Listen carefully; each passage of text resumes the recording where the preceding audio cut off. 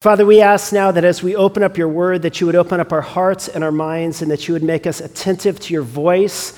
And we ask that in attending to your voice, you might change and mold and shape us into being your faithful people in this world. And we ask all of these things in Jesus' name. And all God's people said, Amen. So in 1930, the famous economist John Maynard Keynes published an essay where he argued that by the 21st century, we would reach a point, because of technological developments and whatnot, where we would reach a point where there would be no more need for a 5-day work week, and instead there would be a 2-day work week and 5 days of rest. And so he said there would be a new problem that we would have to wrestle with, namely the problem of what to do with all of that free time, how we would spend our leisure time, how much time we would spend with our family. And wouldn't that just be awesome? Now, sadly, that day never materialized, did it? At least I don't work a 2-day work week. Some of you think, don't pastors do? Don't you just work on Sunday? No, I don't. There's a lot going on, you know. But it was interesting because a few years back in The Economist magazine, in The Atlantic, there was an essay published with the title Workism. And in this essay, the author argues why it is the case that we haven't moved to this new time where there's so much leisure in spite of all the technology. And in short, he basically argues in this essay that the reason for it is idolatry, that Americans have made an idol of work. And he says, of course, for many working class people, work is a necessity and it's viewed as simply labor. But he said for a whole lot of college elites, work has become more than an economic necessity. It has become necessary to make meaning of their lives and their existence. And Derek Thompson, the author, writes this. He said, the decline of traditional faith in America has coincided with an explosion of new gods. Some people worship beauty, some worship political identities, others worship their children, but everybody worships something. And workism is among the most potent of the new religions competing for congregants. He says workism is among the most popular gods in American culture, among the most popular idols. Now, I know for a lot of you in this room, maybe that rings true. Maybe for you, you've graduated, you've pursued this vocation, and you find your ultimate meaning, you base your whole identity in your career. But I think for a lot of others among us, that's just not the case, you know? But of course, workism is not the only ism that can become an idol in your life. Now, let's just define what we mean by idol. An idol is when you take something that is not God and give it a place and role in your life that belongs properly only to God. And when you do that, you create an idol. And so you take something like, for example, work, and you give it a place or a role in your life, namely to build an identity, to be your savior, to give your life meaning and value and ultimate worth. He says when you take something that is not God and you give it a role and place that only belongs to God, you've created an idol. The pastor and author Tim Keller describes an idol like this. He says, when you take a finite, limited, good thing and you make it into an ultimate thing, you have created an idol.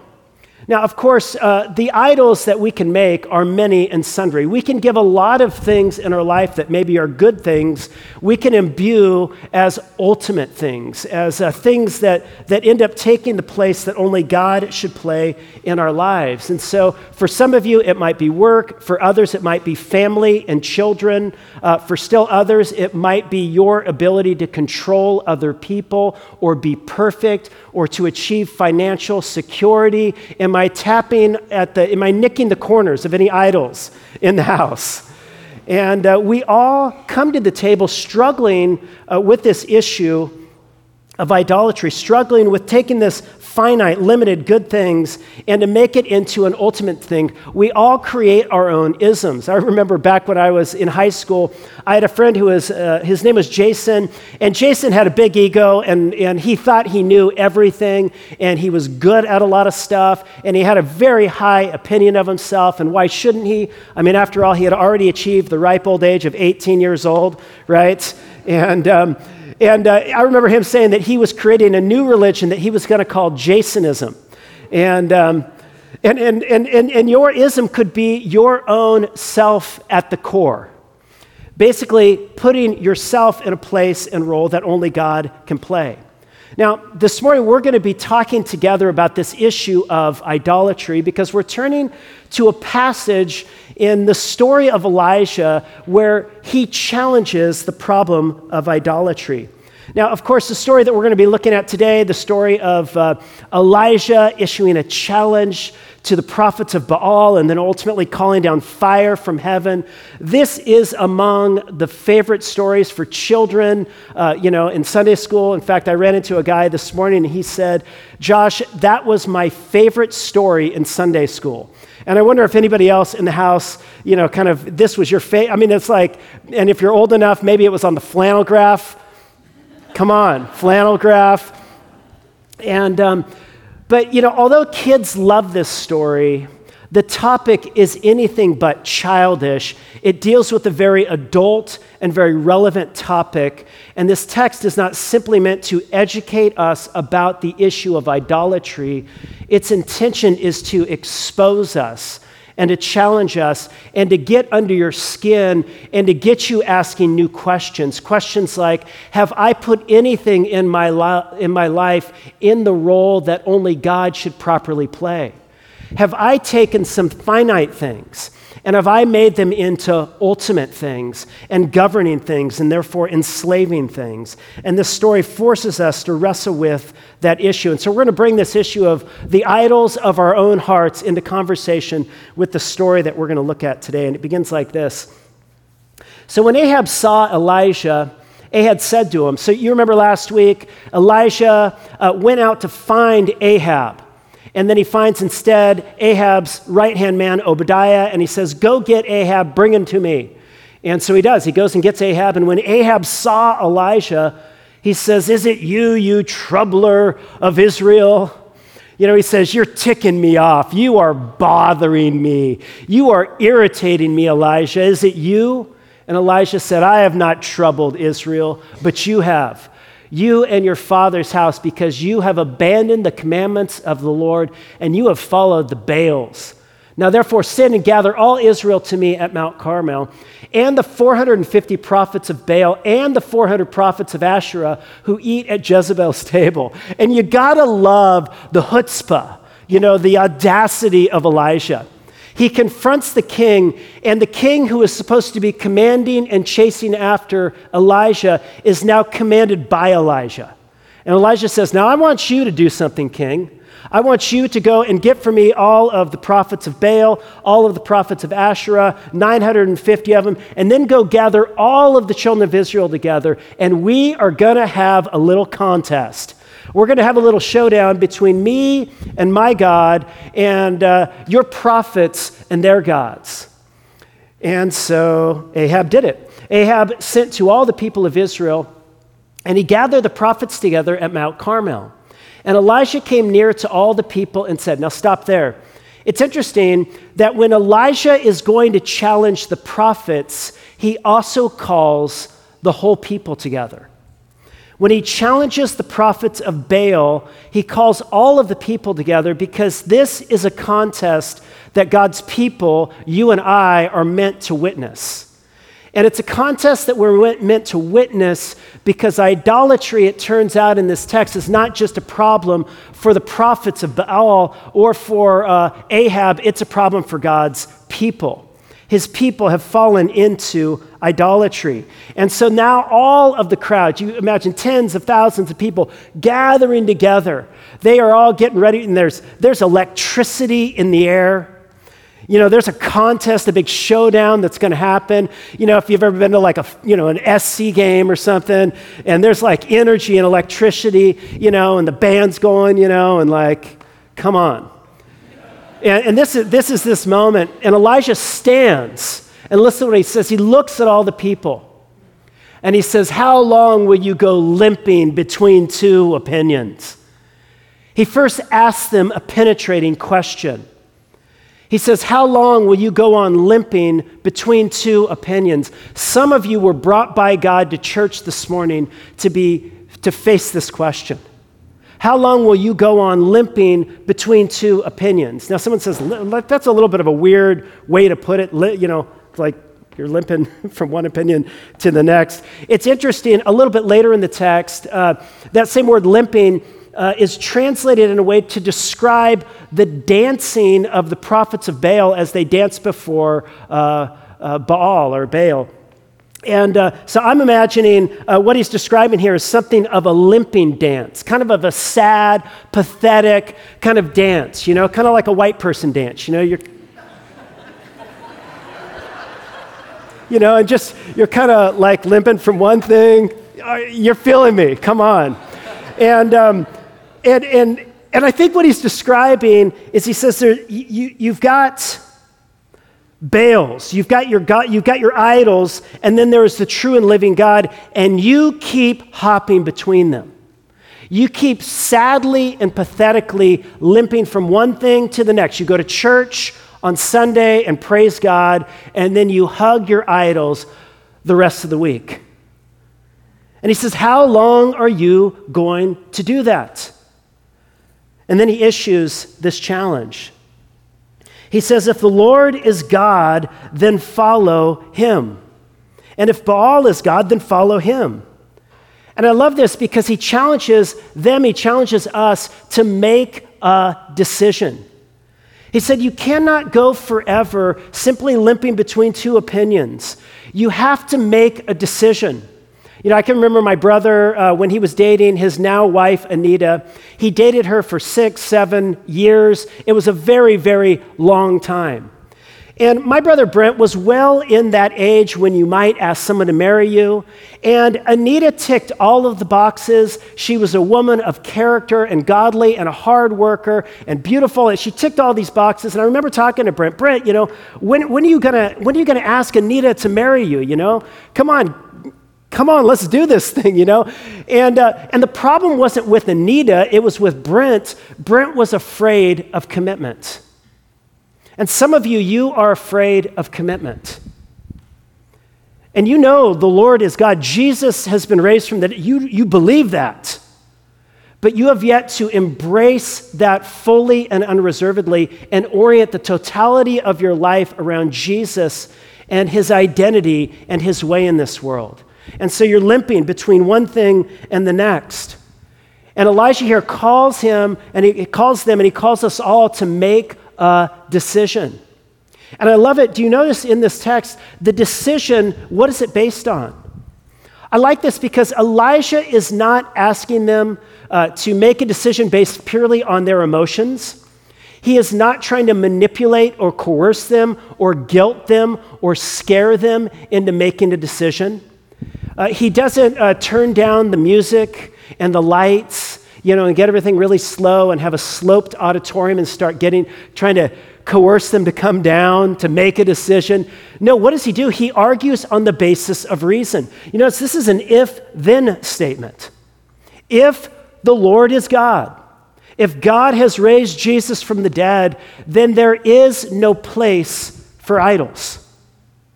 If God has raised Jesus from the dead, then follow him. It's a very rational and very reasonable call. But if Baal, then follow him. Well, he moves on from the evocative question now to some of the instructions for the contest. Look at what he says. He says, let 2 bowls be given to us, and let them choose 1 bowl for themselves, and cut it in pieces, and lay it on the wood, but put no fire to it. So he says, get it all prepared for a sacrifice. Slaughter the thing, get it all laid out there. And then he says, and I will prepare the other bowl. And he says, I'll even let you choose first. You have first pick, You can choose the first bowl. And then he says, and I'll take the other one and lay it on the wood and put no fire to it. And then, here's what we'll do. You and your 450 prophets of Baal will pray to your God, and I'll pray to my God, and the God who answers by fire is the true and living God. He is God. And all the people said, that sounds great. It is well spoken. Game on, let's do it. And so then Elijah turns to the prophets of Baal, and he says, okay, let me explain to you the rules of the game. He says, choose for yourselves one bull, prepare it first, you or many, and you way outnumber me, and call upon the name of your God and put no fire on it. And it's interesting, the prophets of Baal are there in Mount Carmel, which, as I understand, is close to Baal territory. So he has given the prophets of Baal home court advantage, and he is way outnumbered. And so he challenges them, take your and you got all your people, and they took the bowl that was given to them, and they prepared it, and they called upon the name of Baal from morning until noon, saying, "Oh, Baal, answer us." But there was no voice, and no one answered. And they limped around the altar, doing the white person dance, back and forth, getting their praise dance on, that they had made. Now, why this is an odd, this is unusual in the Old Testament. We have this challenge to call down fire from heaven. Why is he asking the prophets of Baal to call down fire from heaven? Well, because Baal, here's a little statue of Baal, was known, as we've said time and again, as the storm god. And what is the storm god responsible for but rain as well as thunder and what else? Lightning. And what is lightning? I mean, if you can start, that's fire, right? He's like, look, you are, this is the God, this is his expertise. This is his specialization. Send that lightning bolt right down, blow that thing up, get that thing going. And it's interesting. I just want to pause for a moment, and I want to talk to you for a moment a little bit more about idolatry. Now, it's easy to think, how naive, how retrograde, that these old, ancient peoples, so primitive and regressive, they would worship these gods. But listen, Baal was a very logical god for someone in the ancient world to worship because he was the storm god according to the legends, according to the myths, according to the culture of the day. And they lived in a semi-arid region, the land of Palestine. It doesn't have a bunch of natural, large sources of water like rivers that run through. Instead, they depend upon rain in order to grow their crops, to sustain their economy, to feed their families. And so they are utterly dependent upon rain. And so it makes sense in some ways that they would bow to the same idols that everyone else in the culture was bowing to. It seemed that sometimes when people prayed to this Baal, sometimes rain would come, and we seem to pray to our God and he's not sending rain. And so let's turn now away from Yahweh and let's now try worshiping Baal. And I just want to stand back and I want us to think that this is not so naive and so primitive as we might imagine because, of course, we turn to things all the time, earthly things, created things, finite things that we transform into ultimate things and treat as if they are God. And let me just give some examples of what this might be. So a few observations about idols. So an idol, it might be a bad thing. And so, for example, if you are turning to meth or coke in order to get through the week, and you're constantly thinking about how you're going to get the next hit, you orient your whole life around that. And if you know somebody who is an addict, you know how tragic that is. And they truly orient their life around some synthetic thing that ultimately is going to destroy them. And so an idol can be a bad thing. And maybe some of you, behind closed doors, you are struggling with an idol that is a bad thing. You keep turning to the bottle to forget. You keep turning to another pill, and maybe nobody else knows because you're a nice church-going person, but there it is.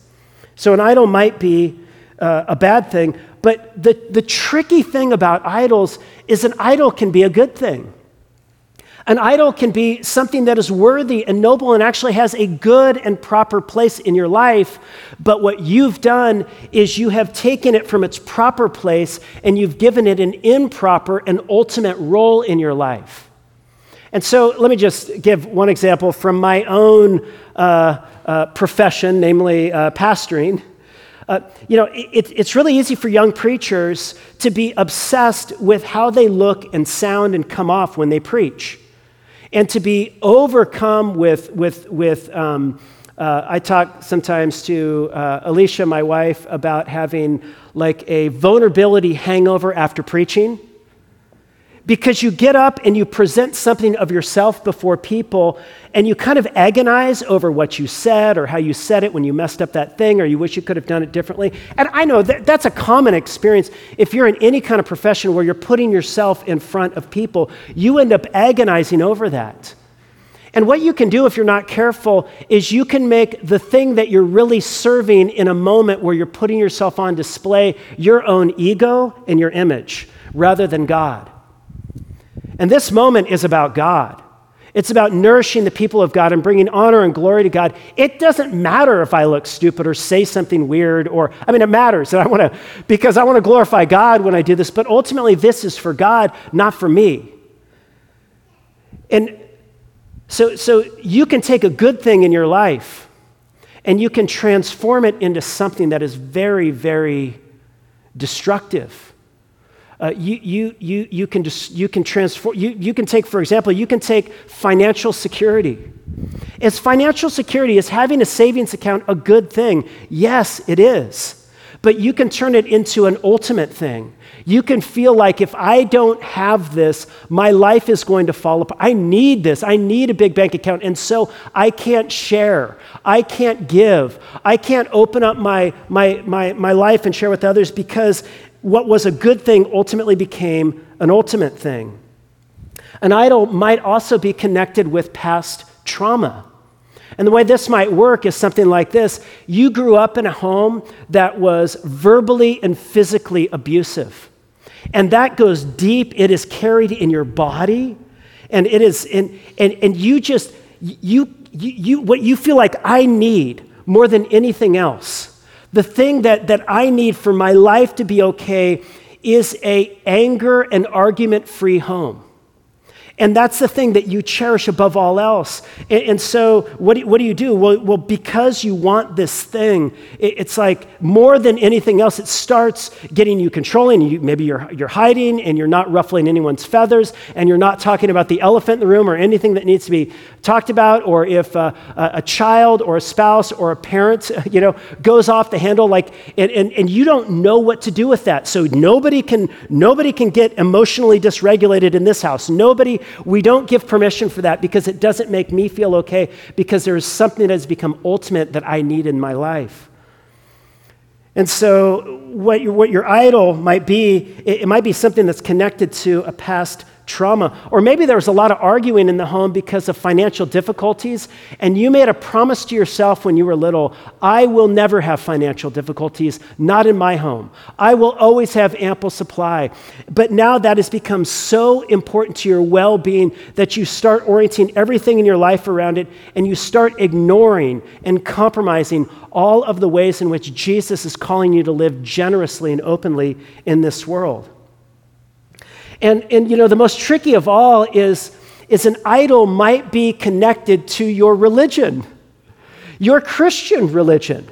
It might be your own, the way in which you practice your Christianity. Maybe what you do is you get really into knowledge and doctrine and theology, and all of a sudden, instead of Jesus being the one that is at the center of your life, it is your correct and right doctrine or theology. Anne Lamott said this. She said, you can safely assume you've created God in your image when it turns out that God hates all the same people you do. When God votes for the same party as you do, when he's against the same political enemies or anything else as you do, something is wrong. And maybe you're using your religion not to serve God, you're using God to serve something that you really want, namely your sense of rightness, your political ideology, your nationalism, or any other thing you can marshal God's help in doing. And so let me just say some diagnostic questions that might help you diagnose your own idols.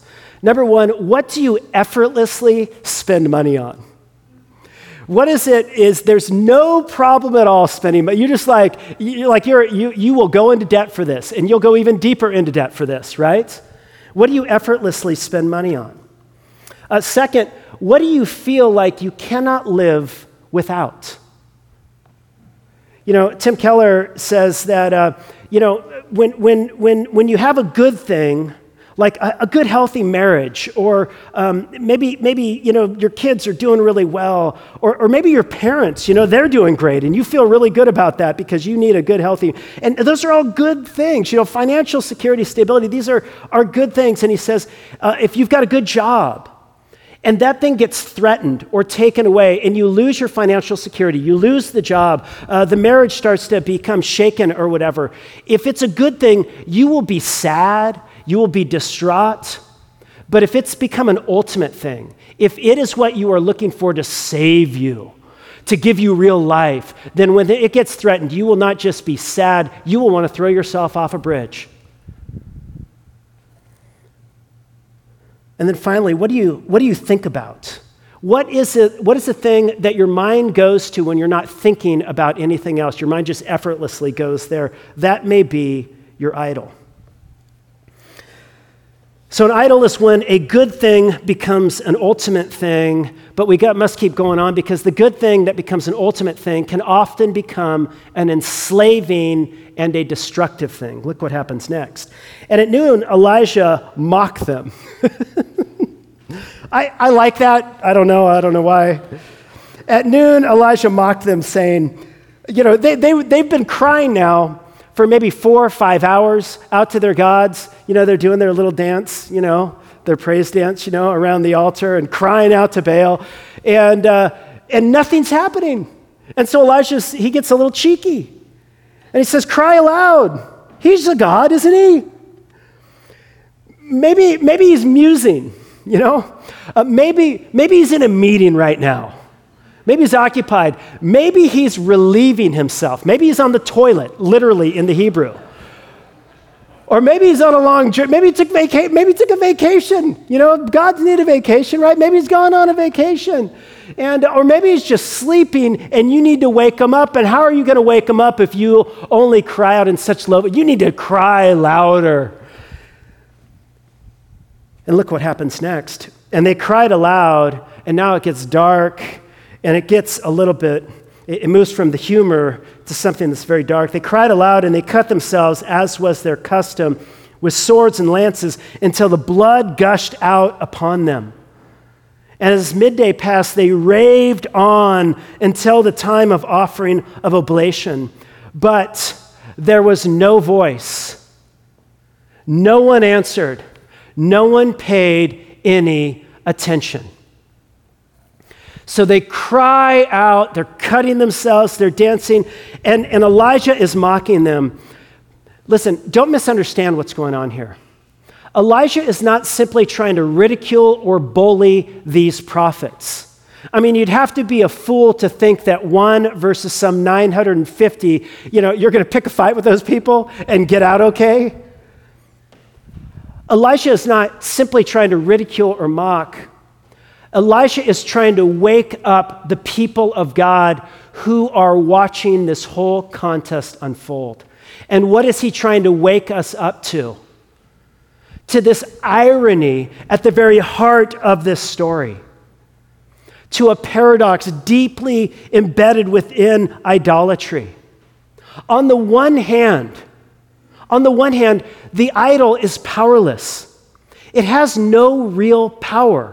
It has no ears to hear. It has no eyes to see. It has no arms with which to reach down and pick up his people. It has no thunderbolts with which to throw down upon that fire. The God is nothing. It has no real power. And yet, on the other hand, do you notice what immense power the idol gains in these people's lives? It wields tremendous power. It makes them dance. It makes them cry. It makes them cut themselves until the blood starts flowing out of them. It is controlling them. It is enslaving them, and Baal is now destroying them. And here is the paradox. Here's the irony of idolatry. When you give yourself over to something that is not God, when you give something in your life a place the place that only God deserves. And that thing is not God.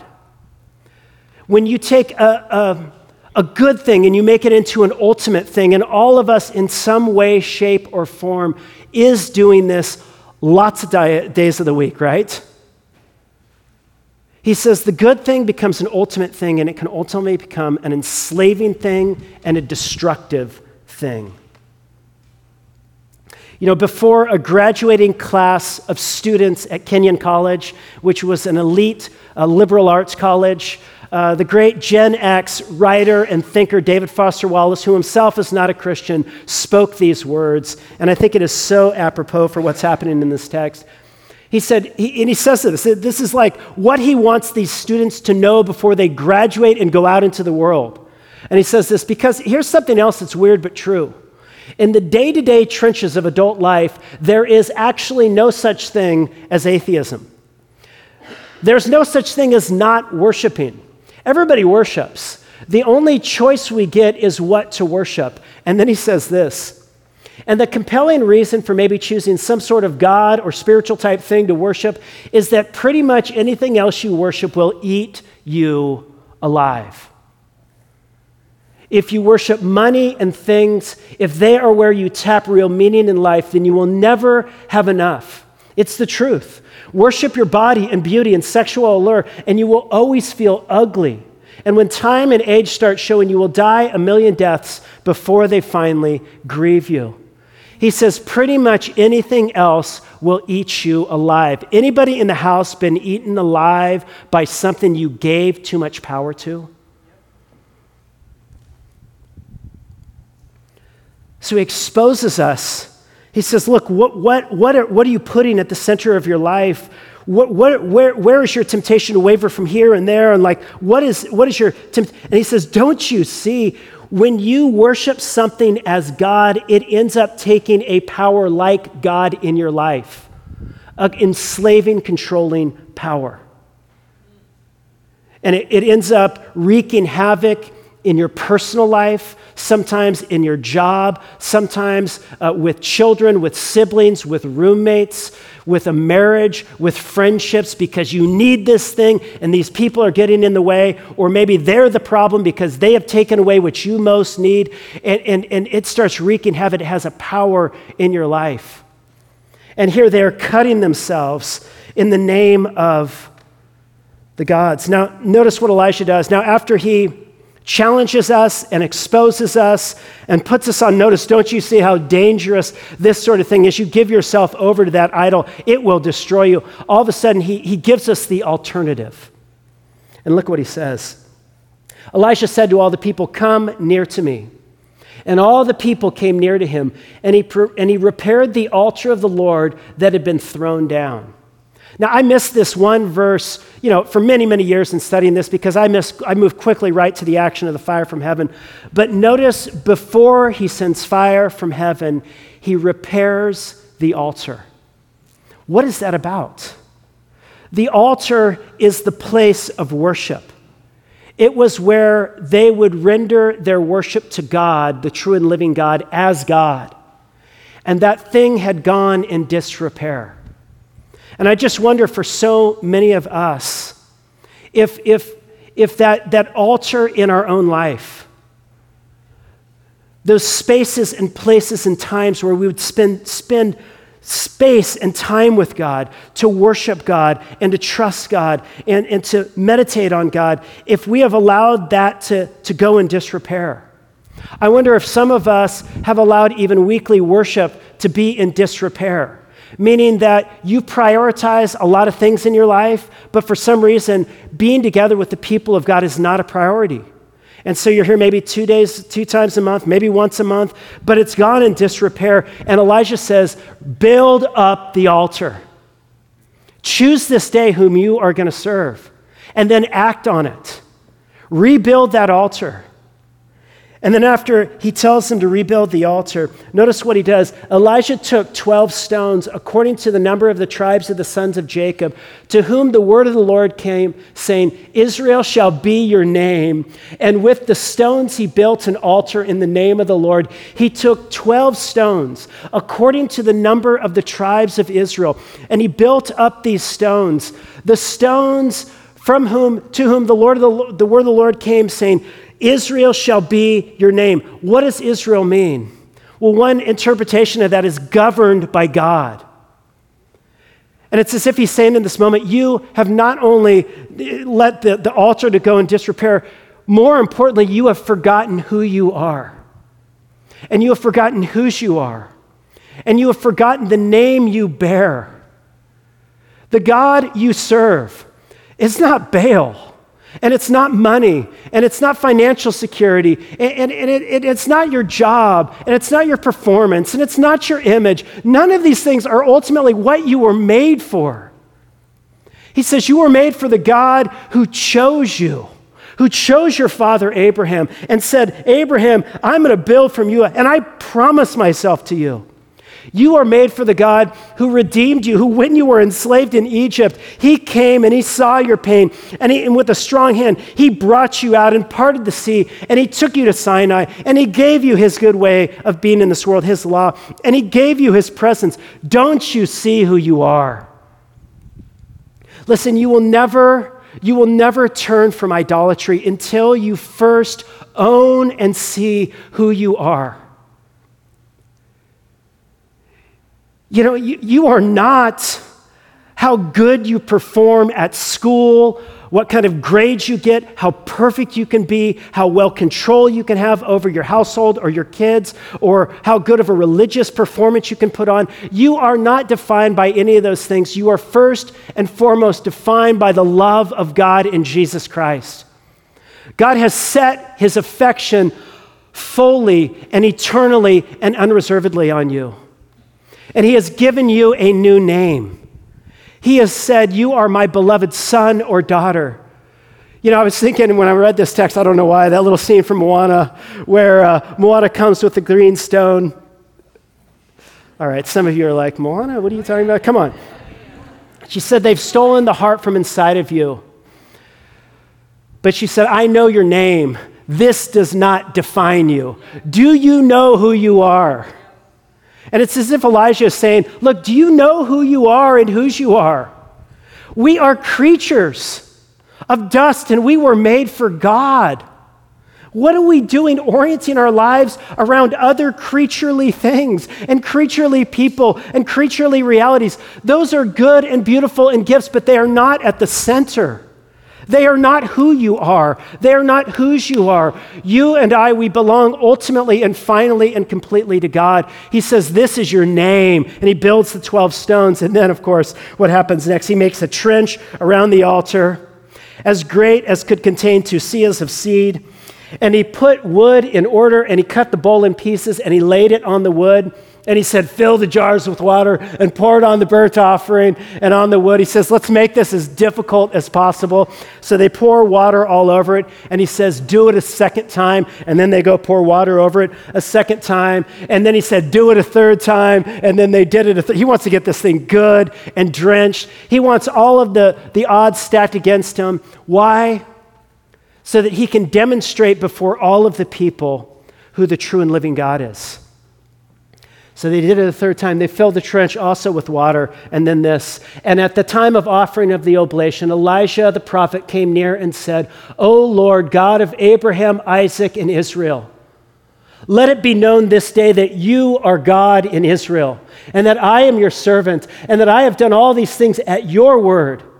Answer me, O Lord, answer me, that this people may know that you, O Lord, are God, and that you have turned their hearts back.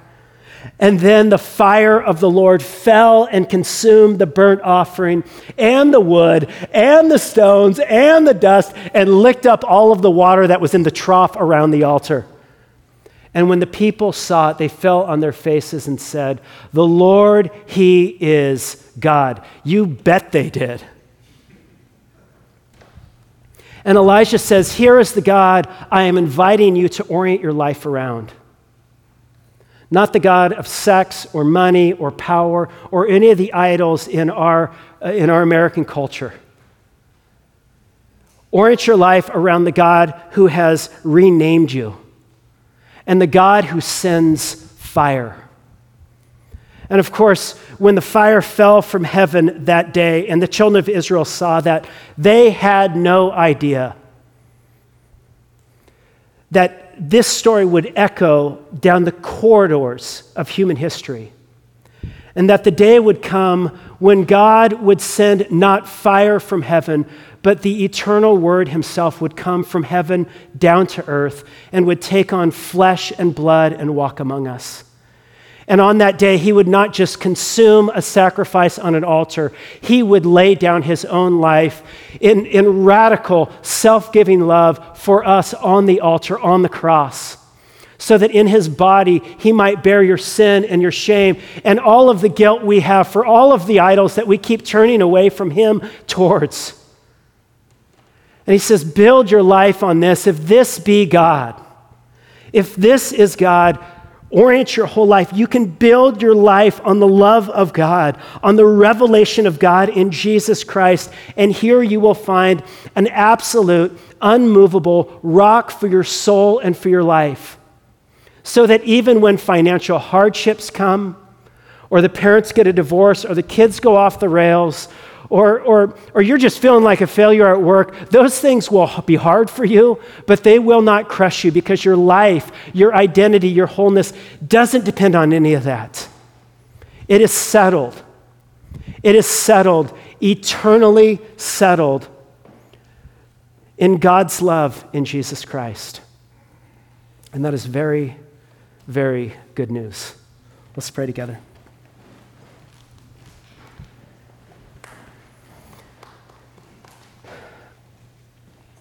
Father, we come to you now, and we confess, O God, with John Calvin, that our hearts are like little idol factories. We are constantly looking to created things to fill a role in our life that only you, the true and living God, the God of Abraham, the God of Isaac, the God of Jacob, the God of fire, the God of Jesus Christ can ultimately and finally fill. God, let that news sink into our hearts and lives, and may it strengthen and embolden us to choose today afresh that Jesus, you will be God, that we will walk in your way. We will build our identity upon this free gift of grace that you have given to us. Enable us to do that afresh today, now we pray. Amen.